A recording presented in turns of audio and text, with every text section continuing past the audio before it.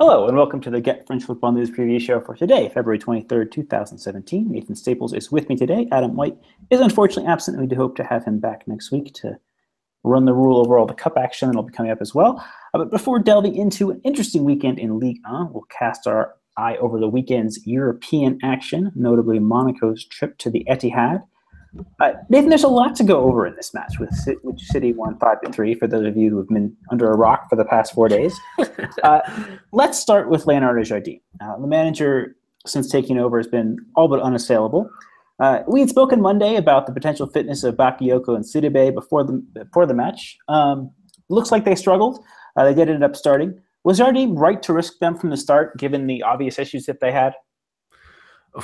It's a good question. Sidibe, I'm going to say yes, because he is a liability defensively anyway, and if he's not fully fit, that means he can't cover the field like he can, although he's not always superb at it, and that was exposed quite considerably by Leroy Sané on a couple of occasions. So you can question him for starting him when you've got such a capable backup in Traore, who we've seen this season do really well at right back when needed.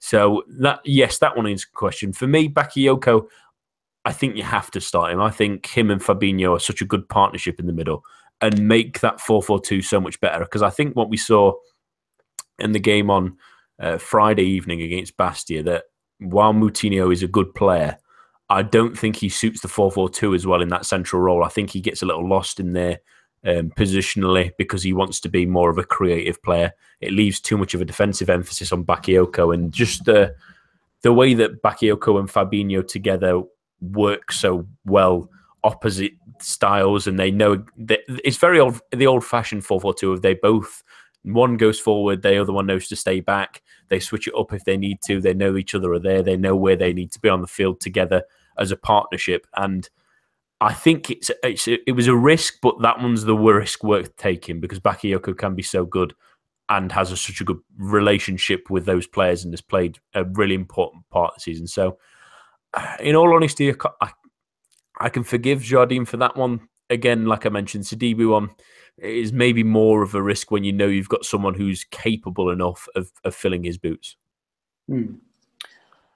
So, but I guess maybe to push you a little bit more on that point, I mean, would you say that's true even if it's at the risk of further exacerbating their condition? I mean, Monaco have another midweek match in the Cup coming up.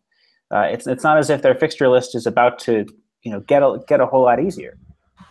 Yeah, it's a pain for a lot of clubs, and being a Manchester United fan, I know it all too well at the moment, is that when you're still in so many competitions, and that's a great thing, and it's great to be succeeding, it does put a strain on a squad, and especially one at Monaco that we've said has got good depth in the past, but when Boschili is injured, when you mentioned like Bakayoko and Sidibe aren't fully fit, Jameson was banned for this one, it starts putting a little bit of a strain on the team, especially when, like you say, that you think about the cup game in midweek, which is against Marseille, which isn't easy, because you're thinking if you're more in the situation of PSG of facing maybe a second-tier side or something like that, it's a little bit more fathomable to play younger players in those stages. But they really think they had a shot, I think, at this game, and it was clear by the absolute frantic nature of it and the goals that they scored full stop that they felt if they put out a good side and put out a good marker, they could really cause City problems and maybe have won this tie all on its own in the Etihad. If they'd have been a bit more solid, if they didn't have a crazy 20 minutes where their entire game plan goes out the window for both sides, really, and it made for a fantastic game, but Jardim will be shaking his head and stroking his brow and thinking how it sort of got away from them. But I think he felt that they were there for the taking, City, and he knew that, for example, if the penalty goes in, it's 3-1. They maybe nick the fourth as well. 4-1 absolutely kills that tie because I don't see City coming back and scoring goals if they're that far down the line. But it's such a difficult balancing act, isn't it, Eric? Let's be honest. They're doing so well in the league. You want to keep that going because PSG are breathing down your necks. In all honesty, if I'm being absolutely honest, the cup is probably the least of their worries. And it's the one they maybe can throw a couple more at it, but it's the craziness of management. I would have, I throw them in something in a Champions League tie because it's the big game, it's the big prize pot. But yeah, you have the right question. It's such it's why you don't be a manager, isn't it? It's such a difficult balancing act. Yeah, I agree. It's certainly a tough decision. Personally, I think I would have opted for Moutinho. I mean, let's face it. Monaco's hallmark is this manic attacking style. Not manic, but it's a very forward-thinking style. I think we can agree on that. But that would also allow City to dominate possession playing in that way, regardless of whether they're successful or not. But for me, bringing on Moutinho in place of Bakayoko, who I think did flagged as much as Sidibe as well as Toure, would have made the match a little bit more even in terms of possession. It would have allowed Monaco to get a little bit more of a breather. I mean, let's face it. I think that in terms of fitness, that City were the superior side on the night, and I think that made the difference, particularly in those last 20 minutes, as City did take the lead, and that had Monaco been able to keep the ball a little bit more. And again, I know this is hindsight's 2020. Their players wouldn't have been stretched as much physically, and I think that could have potentially made them not be so leggy towards the end. I'm not saying that the result necessarily would have been different, but it wouldn't have led to so many easy opportunities for City down the backstretch. Yeah, now, I totally agree with that. So moving on now to the other thing that I did a reaction piece that came out yesterday on the site. Speaking about Moutinho, or about the use of Moutinho and Jardim's substitutions, could he have done more to close the match down? Obviously, you're at 3-3, you're at 3-2. You're still got a good result. Should he have pulled the trigger then with, say, half an hour to play, bringing on Moutinho? Instead, his first substitutions to bring on Germain for Mbappe. Is he really that afraid of the reverse fixture? I mean, should he have sought to close this match down more quickly? It's a tough one because yes, Moutinho is more of a controller, but if you're bringing him on, you probably bring off a forward, like you say, and try a formation that maybe I don't think Monaco are as comfortable with. And I think at the same time, that also brings an enormous amount of pressure for a team that can be really good in those tight areas with De Bruyne and Silva. They're really excellent at breaking down defenses that try and stop them playing. They have been for a long time. That's I always thought Man City's strengths is that they have so many good players between the lines of those two I've mentioned, Aguero, that they can sort of build up in such tight spaces that it can be really difficult to shut them down. I actually quite liked the substitution for Germain first because it was it 3-3 when he brought him on? Was it? Am I right? Yes. I quite liked that simply because, like we mentioned on Monday's podcast, Germain is a great worker in the channels, and I think if they could have got the ball out, and it's such a tough one because even if you make I think you make a great point in the sense that if they make the changes of like Moutinho, maybe even Dara slightly earlier because he's more defensively minded in terms of being a wide player and maybe covering any overloads on one of the sides, it maybe changes their mentality because they did kind of lose it for a good 15, 20 minutes where it was just all guns to the Blazers because they thought they could grab another when City got in front. It wasn't the right mentality really. And that also, it's a strange one because again, that speaks to the experience of the side in these sort of competitions of they wanted to go for it rather than shut up shop, where a 3-3 would have been a fantastic result. And even 4-3 would have been okay. It was 4-3 when Germain came on. I'm just checking that now. But yeah, the point stands. Yeah, especially at 4-3, then I think you should have definitely made the substitutions of holding it on. But it's again that strange balance in acting, like you mentioned. Hindsight's 2020. It's a real tough one for Monaco because honestly, other than that 20 minutes, I thought Monaco for large parts of that game, maybe other than the first 10, 15 minutes with a better side, they countered superbly. Mbappe was excellent, and even though we weren't certain if he was started, but I thought he was excellent. Bernardo Silva was sensational. He's such a good footballer that he caused City all kinds of problems, and it's just a little bit frustrating because you will be left with these what ifs. But I mentioned this on Twitter. Jardim has the potential to get this team get them concentrated. It'll be difficult without Glick, but if they can hold out for the first 20 minutes of a City in the second leg against City, grab a goal, make them nervous away from home without the roar of the crowd that they had when they started surging the other night, and this could be turned around still. No, I don't disagree with that either. You mentioned Nabil Dirar there. I wanted to ask now, I know this seems very foolhardy to say, given the form that Monaco have been in and the place they have in the league, but did he perhaps deserve a start here? And let me, preface this by saying, for me, Dirar was such an important player at the beginning of the season before he got injured.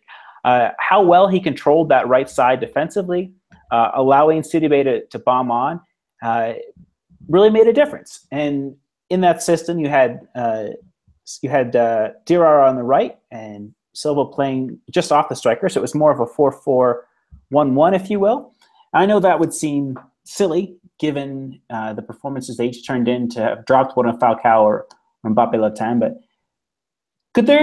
again, this is away from home. City are going to play on the counter, Monaco are going to play on the counter a little bit more than they normally do. Could there have been some argument for including Dirar, or at least bringing him on sooner? Perhaps not in place of Silva, but perhaps in place of Bakayoko and moving Silva centrally, for example?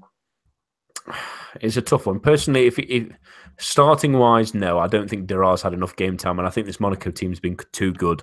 And also, they know the fragilities of Manchester City, that they might have crumbled on another day, Manchester City, in all honesty, and that pressure of the 3-1, 3-2. I think on another day, that could have made a real difference. But I really like Dirar, and it's great to have him back, especially like you mentioned with the fixture congestion pulling up. You don't want to have to play Lemar or Silva on both of those games coming up at the weekend and then in midweek again, then as they start to build up again. So it's great to have him back. And yes, like I mentioned previously, it might have been an interesting idea to bring him on earlier. I wouldn't have brought him off for Bakayoko necessarily, because again, I'm worried about that central area, which is where Silva is, where De Bruyne tends to drift into. That's a really crucial area in that game. And at the same time, I agree with you that Sidibe clearly needed an extra bit of cover, and that Dirar really would have offered that to stop overloads. He could have concentrated simply on Sane and marking him. So, yeah, I would have probably brought him on earlier. I probably would have risked it and taken Lemar off and switched Bernardo possibly to that wing. I know it's a bit of a complicated one, but Lemar sort of lost himself in the last half an hour. He, again, faded a little bit and really didn't really have much to do at the same time, but really wasn't involved in the end part of the game. So maybe that might have been the right switch, because I'm afraid of taking too many bodies out of that central area from a defensive point of view. No, I think it's hard to disagree with that. So that does conclude our discussion of Monaco. Perhaps some lessons learned. Can they score 2 goals without reply against Pep Guardiola's side, or 3-1? I think there's still every chance. We've seen this team get impressive results against the best they've had to offer. They won 3-1 against Paris Saint-Germain earlier in the season, for example. But Champions League football is another story. So best of luck to Monaco when they do have their reverse fixture in just under 3 weeks. So speaking a couple words now about their opponents, though, Manchester City. What was your overall impression of them? I know that there did seem to be a little bit of a tactical misstep for Pep Guardiola, at least to start, but bringing on Guardiola for Fernandinho seemed to make a difference. Or bringing on Zabaleta for Fernandinho, sorry, seemed to make a difference. If only they could bring Guardiola on, eh? I know. We'd have to play that 4-1-4-1. How did he approach this match? I know we had expressed some doubts on Monday about how well this 4-1-4-1 could hold up against Monaco's defensively, but it offered so much more in attack. Was it worth the risk, etc.? What was your overall impression? It was a strange one. Again, I thought Man City ebbed and flowed much like this season did. They were awful at parts, and the second half, the first half, and the first 10, 15 minutes of the second half, where they were really put to the sword at times from some of the attacks. It felt like every time Monaco broke that they were going to score. Their centre-back pairing still not convincing at all, and it seems to be getting worse more than anything, which seems so strange to think about, that such a big team with such a great financial backing behind them can't find a pair of centre-backs that can actually defend. It's worrying, although I always feel like Stones is on the brink of eventually getting there, but he needs someone much, much better and much more experienced beside him.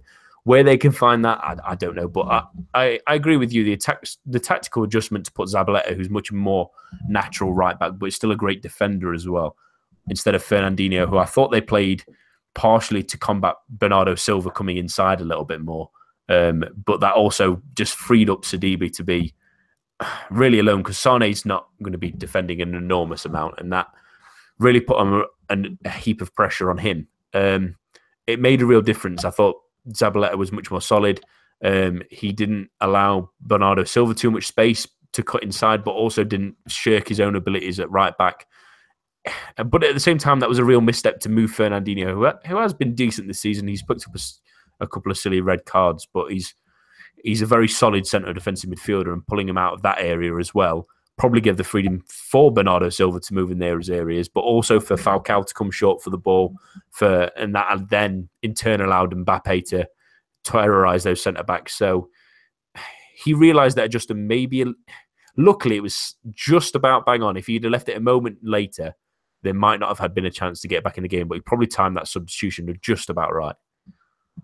I think I'd have to agree with that. I think we also need to give some credit here, speaking of Manchester City's defensive performance, to the likes of David Silva and Kevin De Bruyne.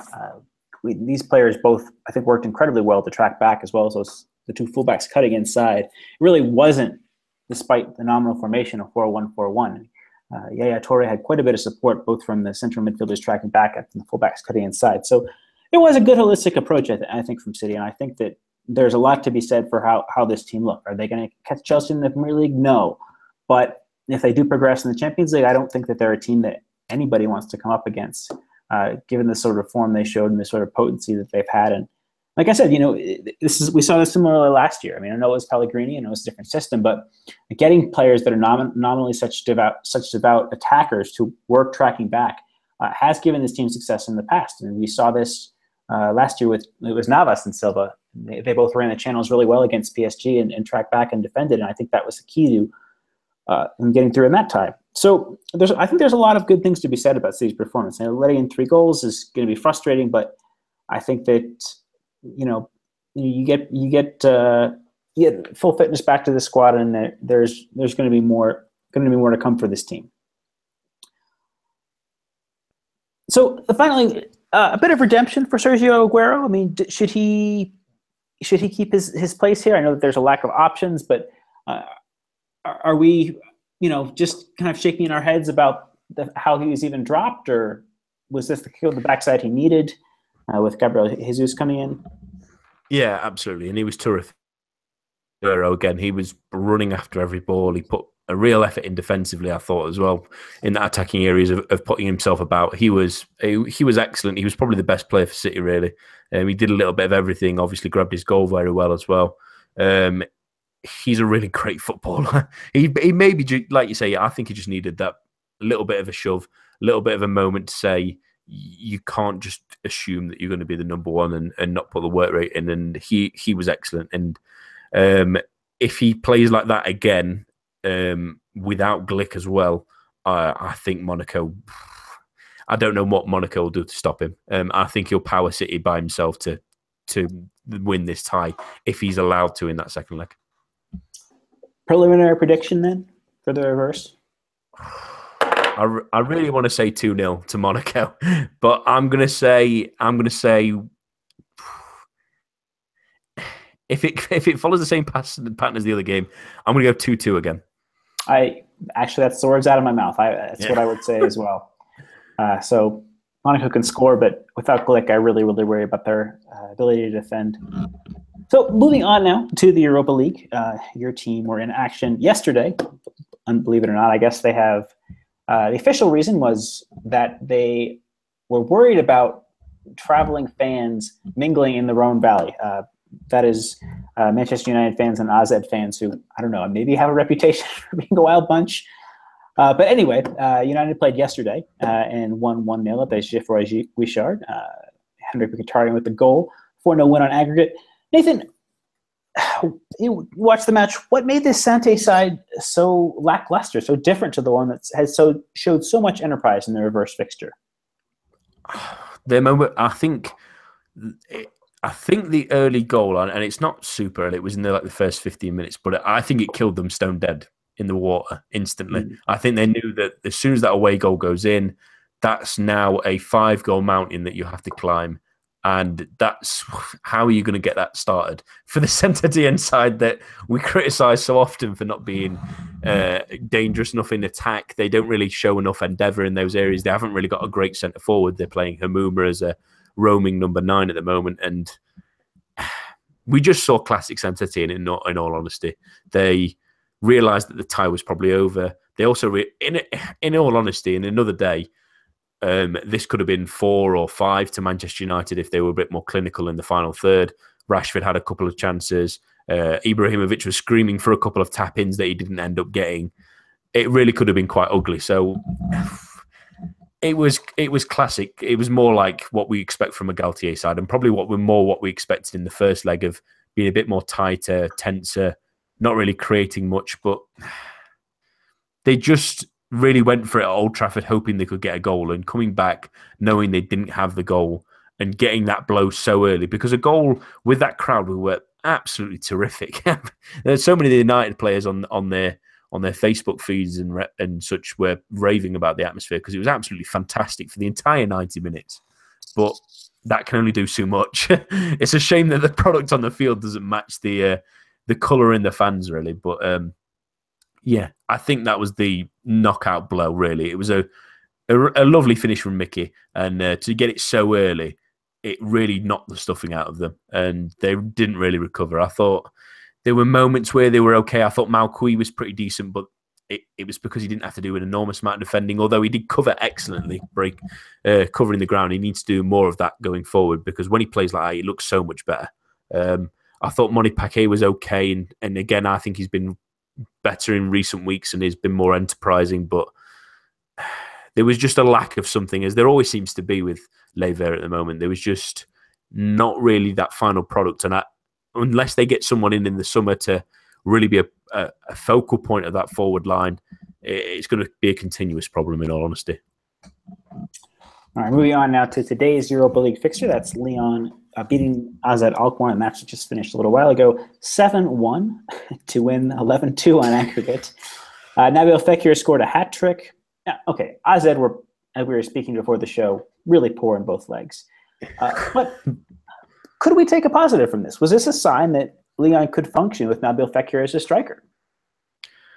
And on that, the sign of something positive to come out of this, really, because it was AZ were awful in both legs, and they were horrendous tonight for long spells. Fekir as a striker, we've always thought, both me and you, when they were playing the Diamond 4-4-2, I really like him in that position. And it looks like he's slowly growing in confidence again and growing into that really comfortable position where he goes one-on-one with the goalkeeper, and you just know he's one of those players where you know he's going to score because he's so relaxed in those positions, and it's so wonderful to watch. And I really, really, I don't want to hype it too much in case he gets injured again or in case he sort of dips a little bit again. But I really hope this is Fekir slowly getting back to that form we've seen him in the past, because he's such a wonderful footballer when he's on top form, and there's little hints that he's coming back to it. And I like him in that striker's role.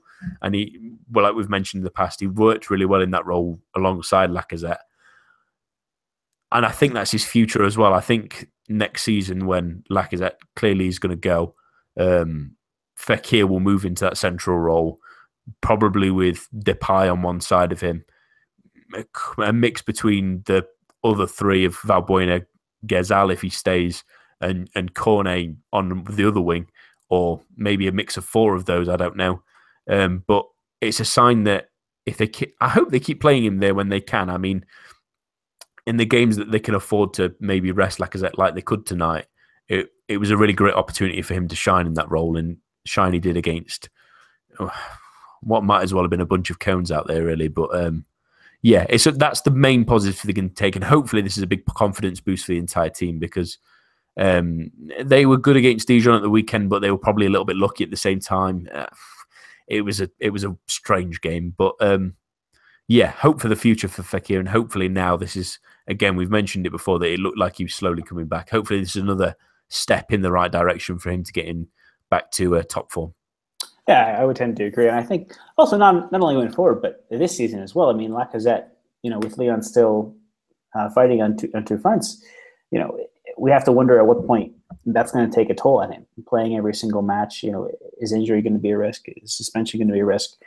We know that he did miss some time earlier in the season due to some various injuries, and it's not as if he doesn't have a history. I mean, thinking back to that 2014-15 season, I believe he missed most of February with a back injury. So there's previous for this, and I think that resting Lacazette a little bit more in the next 3 or 4 months as the season winds down, I think can also be really key in allowing Lyon to attack the Europa League with as much as they would like to. We'll see the draw for that tomorrow. I think that there's quite a bit of anticipation given we've seen some of the quote unquote bigger teams knocked out. It looks like Shakhtar Donetsk, for example, are going to go out to Celta Vigo.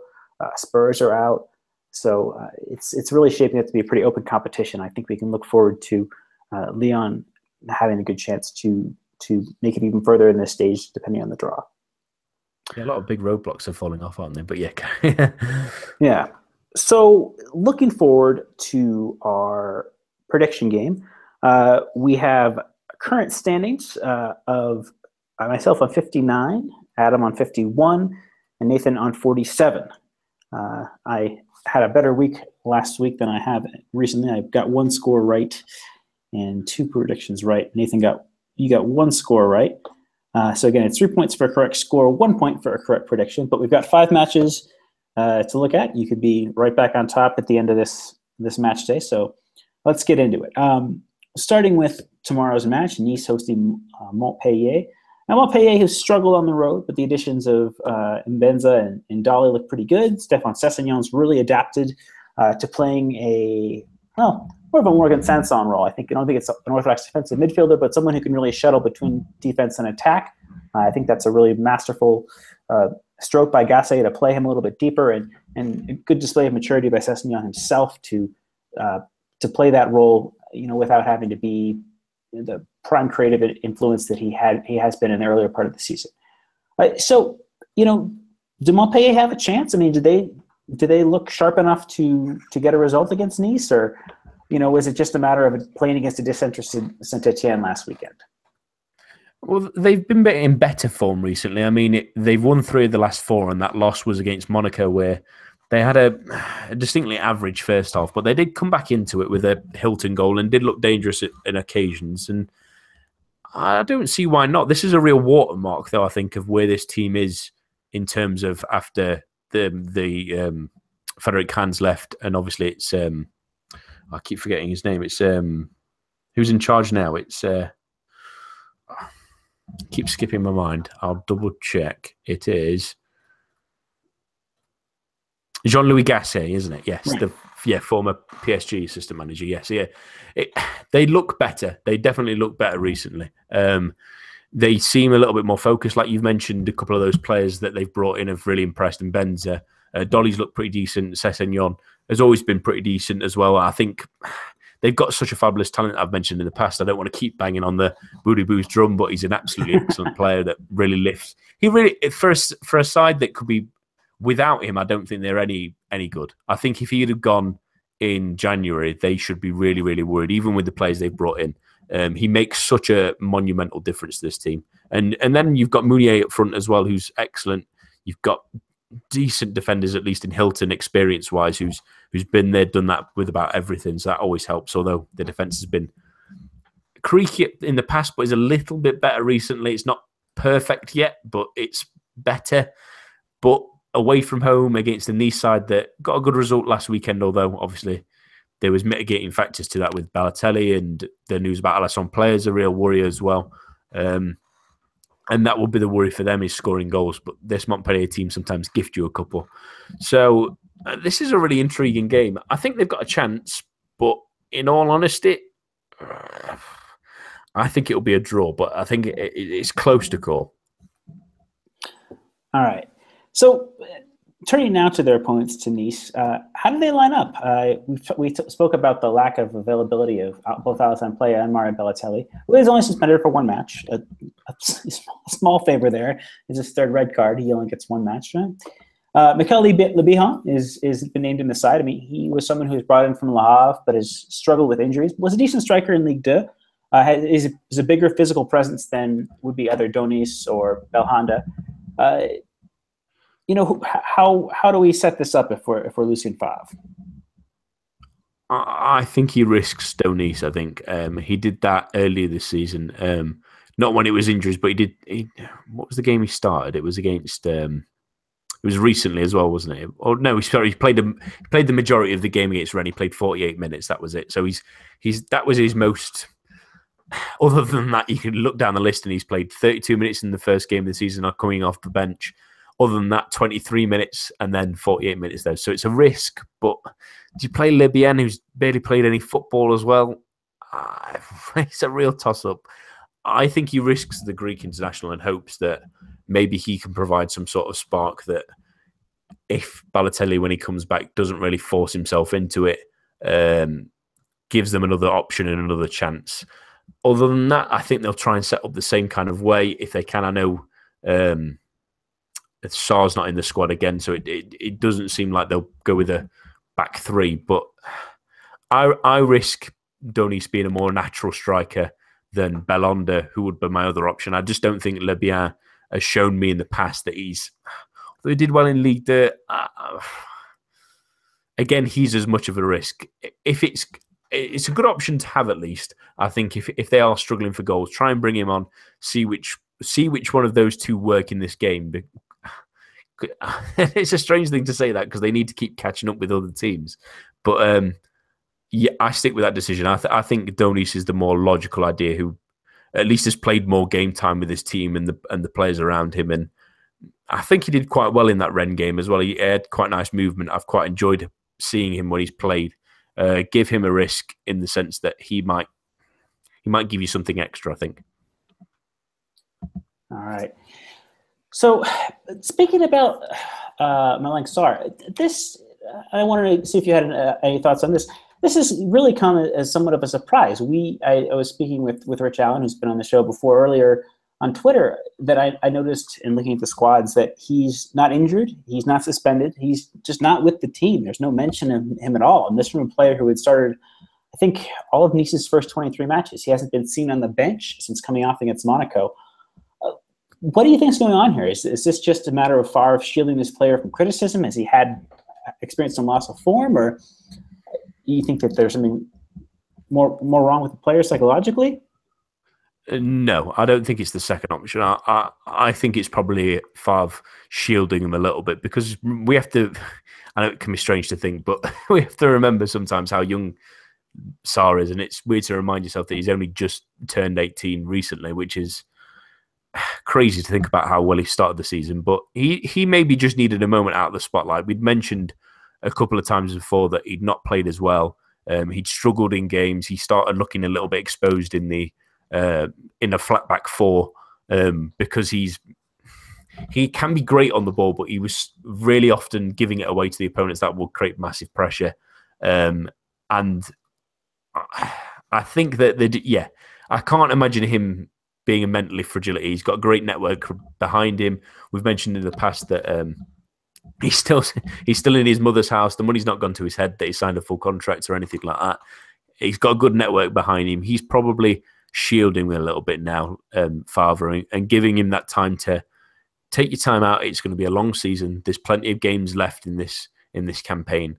Take a couple of games out, take him out of the limelight. And in fact, that game against Dijon next week, although it is away from home, that's maybe an ideal spot to put him in against a team that can be a little bit indifferent. They've got some good attacking players, but at the same time, they're not an incredible danger at least. But give him time to relax, give him time to settle again, and then slowly introduce him back into the team. And that happens with young players. You just need to keep their head on a level playing field. When they take a knock, lift them back up a little bit. I don't think this is a symptom of him not stepping up to the mark and him needing to be taken to a side and not utilised. I think it looks to me at least more like Favre taking a bullet for him for the time being at least. Yeah. Well, I mean, I don't know. From my own perspective, I think that doing this, rather than just leaving him on the bench, yeah, okay, but putting him totally out of visibility seems to me that it would raise more questions than it would answer about the player's situation. Okay, on form, I don't think that anybody would argue that Dante and Bice are a better pairing at this point in time. But if he's on the bench with those two in front of him, great. But Nice have, is it Lemarchand has been named in the squad ahead of him now, and I think for me that raises more questions. And I think it draws more attention to the player's situation than it does were he just to be named on the bench and not used. Because I think we can see that on form, especially if Nice have adapted to a 4-3-3 and are not using three center backs. That someone has to lose out there, and I think that over the course of the season, I think that Bice, despite his injury, and Dante certainly make a better first choice center back pairing than do Sarr and Dante or Sarr and Bice. I think that's a fair point. So, score prediction then for you, Nathan? A 1-1. 1-1. Okay. All right, and I'll go with the classic Nice result, 1-0. All right, and moving on now to Monaco Guingamp, hosting Monaco. We have, to be frank, I think the question here is now what? Guingamp have been in poor form. I think the worst form in the league, if I recall correctly. But they did manage to draw against Monaco earlier in the season in their reverse fixture.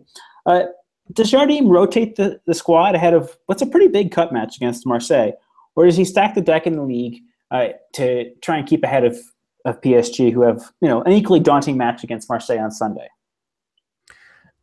Yeah, I mentioned that earlier that the cup game was maybe the least important on the radar, but you make a perfect point of Guingamp being in a real slump at the moment, and it's wondering how they'll get out. They did perform well in that reverse fixture, but we also have to remember that was literally the first game of the season, and Monaco looked very different at that point. We also questioned their defensive abilities and bits like that, and we questioned whether that was maybe an anomaly in the attack point of view. But in all honesty, I think that maybe a couple of changes might help. I think if you can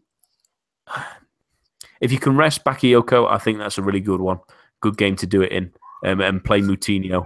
That might be a good idea, unless you think that the cup game is a little bit of an easier ride. Give Bakayoko the game rather than the rest, because then you have to factor in next weekend, which is starting to get a little bit out of hand. But yeah, mix it up a little bit. I mean, he's probably going to play Glick for both of these games, I can imagine. And he'll want to get Jameson at the weekend as well to give him, obviously after playing a game out, give him a bit of a game. I would probably rest Sidibe in this one, give Traore a run out, which he probably should have really got in the Champions League because of fitness. And yeah, just judge it on the fly. At least Monaco have a reasonable amount of depth to bring on players if they start struggling. You can bring on, if Germain was to start, you've got Mbappe to bring on to add a little bit. They might even, I wouldn't be surprised if they started Carrillo in this game, actually, to be fair, maybe with someone. Maybe give him a bit of a run out. And you've mentioned it perfectly, that this is because Guingamp are in such poor form and look all of a little bit out of odds. They can't really work out what's gone wrong. Really, they're not getting as much production out of the forward players. They're not creating quite as much. Their defense is slowly sliding a little bit, and there's issues there. I remember reading that is Marcel out for this game as well, or I saw that somewhere strange, I think. But if he's out as well, that's an issue. They've had they had a red card last weekend as well, didn't they, from the right back? So there's little slip ups there, and while I'm waiting for that moment where it all seems to click back for them again, I don't think it'll be in this one. I think even if they do rotate a little bit, Monaco maybe have a little bit too much. Yeah, Sorbonne and Marçal have been ruled out for this match. Yeah, Friand is set to come back. So, yeah, definitely Guingamp are not at full strength, and they haven't been in good form. I think, So, with that in mind, what would be your prediction then? I'm going to go Monaco 2-0. Okay. I'll go 3-1. Guingamp. we'll say that the reintroduction of Nico Benesse seems to be a real boon for the team. They have looked pretty good with his reintroduction. He did well against Lyon the other weekend, and I think is the type of talent that offers a little bit more creativity and subtlety than does Marcus Coco, who had been used more extensively on that left wing. Yeah. Turning our attention now to Lille versus Bordeaux. Bordeaux are once again, well, at least for the last week, hitting on all cylinders. But Lille showed a much more defensive side at Caen, and now they're playing at home. Should they show a little bit more in attack, or should they play to frustrate this Bordeaux offense that's been fairly solid in the past couple months or so? And again, Lille are without either Yves Bissouma or Adama Sumaro. It's an awkward one for Lille because they're in a little bit of an awkward situation still of really hovering around that danger zone where teams keep picking up points and drop points. So they could do with a result, but it's a difficult game to really do it against. I don't think they're good enough going forward, in all honesty, to really push this kind of game against a team that are really banging form, really. I mean, if you look at the goal-scoring record this season, 24 goals, there's only two, there we are. And one team, is there one team above? Yeah, Angers have only scored 22 as well. So there's only 3 teams in the league that have scored less than them. So that tells you exactly the story you need to know about their attacking potential at the moment. Although we've mentioned that they have got some interesting players in those areas. El Ghazi scored a really nice goal at the weekend. I've always professed my undying love for Nicolas de Prévost, but whether he'll start is another question entirely. They should really play to frustrate because a point is so big in those battles where the points are really interchanging every week, and maybe fight to live another day against the teams like they've got Nancy in 2 weeks. They've got games against Bastia to come as well, and a home game against Guingamp might be a good one as well in sort of April time. They've got other opportunities to really pick up points, especially when this Bordeaux side can be really dangerous in attack. I mean, Francois Camano has been really, really good in the last couple of weeks. He's really come on leaps and strides, which is a strange one because I thought when they signed him alongside, there was the names of Menes, there was always Tomatore there and Malcolm and Unas as well. You thought that he was a strange sort of odd man out of maybe not getting the chances he might do, but 6 goals and 2 assists is so far this season, and a lot of those coming in the more recent weeks. So it really shows the level he's coming onto, and he's really attacking teams. He's really playing well from that left-hand side. He's getting in the box. He's creating goals. He's scoring goals. I think he's come on leaps and bounds really in the last couple of weeks, and that's a real testament to him and to Gourvenec switching it up and giving these younger players like Varda, like Laborde, who came on for that in that game, and Malcolm as well, who has been playing well recently. So if I'm Lille, I try and shut up the shop as much as I can. Without Sumaru, it's a bit tougher as well. Bissouma obviously restricts you in both ends with him being sort of a more box-to-box player. But yeah, I think they try and shut them out because at the moment, Bordeaux are really rising. I mean, a win in this one, should the results go their way, might lift them all the way to 5th and only a couple of points behind Lyon should they lose. So, yeah, I pray caution to Passy at this weekend because you don't want to lose this game and start looking down rather than up again. Yeah, I think I'd have to agree with you. I think a more defensive setup would make sense here. We've seen Leo play a 3 at the back at times, and I think that even in the absence of Sumaro, they could still pull that off if they tuck Beria inside to play as a center back. You could bring in Sun Tzu. There's enough options there to get that done, and I think that might be the best way to go about things as well. So bearing that in mind, I think I'm going to go with, despite that, a 0-2 result. So a 2-0 win for Bordeaux. What about yourself? I'm going to go a little bit more optimistic, and that's 3-0 Bordeaux. All right. And moving on now to speak about Lyon again. They are facing Metz in the return fixture of that infamous match from early December where that was called off. Now, Lyon have impressed with their attack in recent weeks, but they still looked a little bit nervy at the back, even today. I think, rather than focusing on this match, Metz have been in decent enough form when they've had their first team in the recent past. What's gone wrong for Lyon defensively this season? I think is the more general question we should ask here. Is it personnel? Is it form? I mean, Nicolas Nkoulou has been a non-entity, and he was one of the bigger signings in the summer. Is it the overall approach from the manager, from Genesio?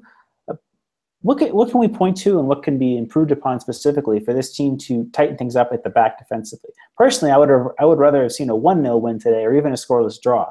I think the confidence Lyon could have gained from a clean sheet would have been much more important than a massive result.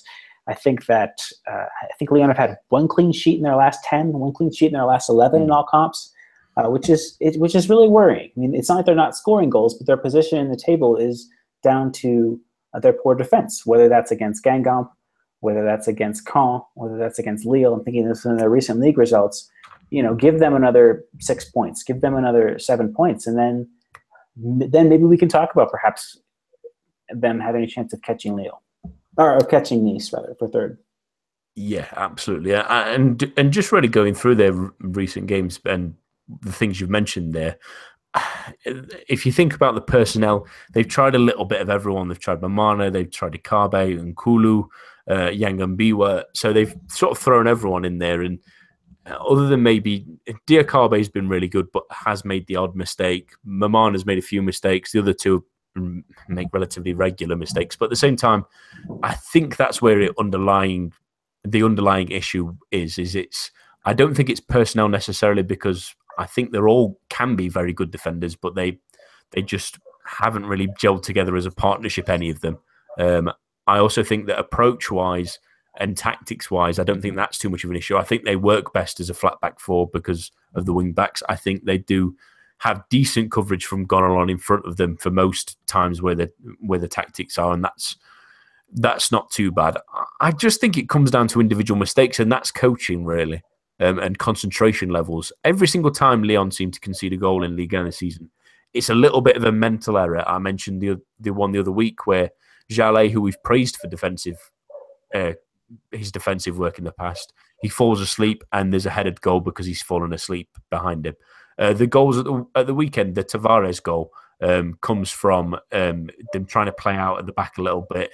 It comes from the corner, doesn't it? Yes, it comes from that corner, and they've sort of left him out. They've not pushed out enough. The Dioni goal is a little bit of a shambles as well, and defensively, they're not really. That was the one. Yeah, that was the one they tried to play out from the back. They get caught again from Gonalon, and they're sort of caught on the counter, and it's just. Seems to be, and I'm sure you've picked this up, Eric, as well, which is just individual mistakes. If they can cut out those little errors, those mental errors, which again I think is a coaching thing, where you need to tell your player, you need to be making sure that your players are fully focused throughout the entire game, especially defenders, where you can, in better teams, drop off concentration-wise because you've got less to do. But there always seems to be a mistake in someone in the back four, and regardless who they play, and that needs to improve for me, mentality-wise. For Lyon to get back to the level they can be at, they need to cut those out. Yeah, I agree. I think it is frustrating. It's not as if these players haven't achieved something. I mean, Diakabe is a bright prospect. Mamana has won trophies in Argentina. He's even been tapped by Argentina, even though he's only 20. Yangambiwa and Nkoulou are both experienced internationals. So it really is mental, and that's why today was so frustrating for me to see them. Oh, yeah, it was a good goal from the youngster Garcia, but Lyon just need to get back to having a good defense. I mean, this is the thing. Back in 2014-15, Lyon had a good defense as well as a good attack, and that was what allowed them to be a legitimate contender for the title. It wasn't just Lacazette and Fekir. I mean, it was they played masterfully, but Jallet was in much better form that season. Bademo was decent at left back, and they were a much more cohesive team defensively, and we just haven't been seeing that this season. And I think that mental mistakes are down to it, because all of these players, all these four central defenders, I think on their best day are certainly of a good enough quality to be in the top three in France, and we just haven't seen it. And hopefully a manager that comes in that can sort that thing out. I mean. And that's the thing, we've seen how managers who have a more defensive mindset can have a massive positive effect on a team. I think that Monaco and Nice are probably the best examples, but Saint Etienne get it done year in, year out. They'll get it done. They probably have a lower expectations than Lyon, but they get it done because of their defensive work ethic, and that's a credit to Galtier. And so if we had Lyon being able to mirror that approach mentally, I think we'd have a much stronger and more consistent third team in France. Absolutely. So then your prediction for this match? Yeah, I think Metz have been interesting the last couple of weeks. I think that they've added little bits of determination and they've kept themselves in games. They were maybe a little bit lucky against Angers at the weekend to draw, but they're hanging in there and about. And again, it's Diakhaby nicking goals. I'm going to go 2-1 Lyon. All right, I was going to say that, so I'll go 3-1. Great minds. Yes, think about it. Just to finish off here with Le Classique. So Marseille are hosting PSG, and this is a pretty big match, and Marseille are probably going to be looking ahead somewhat to midweek.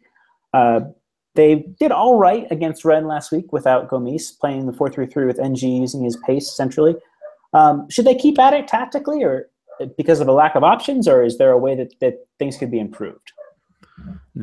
In all honesty, from Marseille's point of view, similar to the game at the Parc des Princes earlier this season, I wouldn't be surprised if they just try and shut PSG down again and earn a valuable point because of the issues of having no Gomis. And they were pretty good against Rennes with NG in that position, and I think they probably might be tempted to continue with that.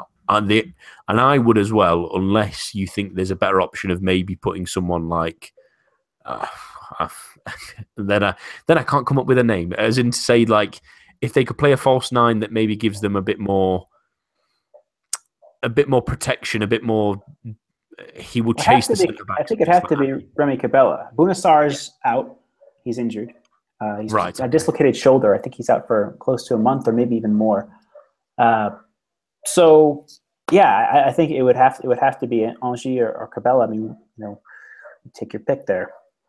So I probably stick with NG then in the sense that even if you do play a more defensive one, just tell him you're very quick, run around and try and dismantle the centre-backs. And if we get the ball, just start running and try and find a gap and a space and see if we can work from there. Other than that, it's a difficult one because if they try and play the same kind of way they did against Rennes, which is more expansive with Lopez and Thauvin and Payet, they're going to get caught out and it could snowball in the sense that PSG, if they play the way they can play, they could really, really cut them apart with their defensive issues. So at least at centre-back anyway, when they don't sort of compact themselves in. So I would do that and try and risk that and hope that you maybe catch them on the counter in one game. I know that might sound a little bit unoptimistic for Le Classique and for the Marseille fans, but with a touch of realism, a point is actually a really good point against PSG, hoping that the teams around them don't get too good of results at the weekend. And then there's plenty of games left in the season. They've already played a lot of their difficult teams, Lyon, Marseille. They've got to play a couple of the teams around them, which is the ones they really should be going for.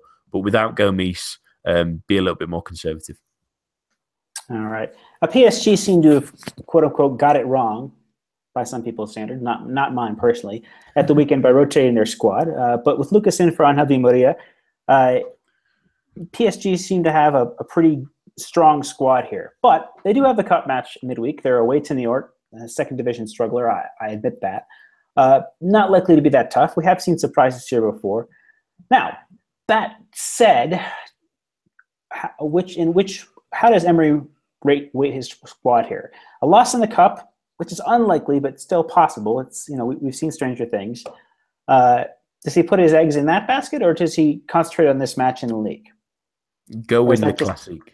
I'll keep it nice and simple. All right, I know. I just had to ask.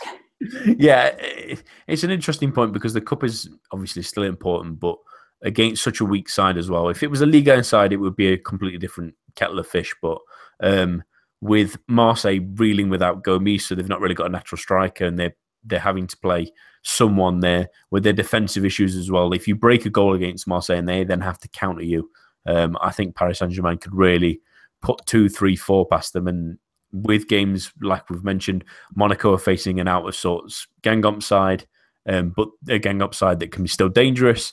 Nice playing without really a seasoned striker, or at least their two main ones out of that one, and against a Montpellier side who are rising. I think it's a really good opportunity for them to possibly close the gap if results go their way before this. So play as strong a team as you can, get a good result, get yourself firmly back into the crazy title race that we're having at the moment. And yeah, if you lose against Niort, that's against your players that you put out there, really, because they should be winning that game, whoever he puts out. So yeah, go full strength, go full hammer.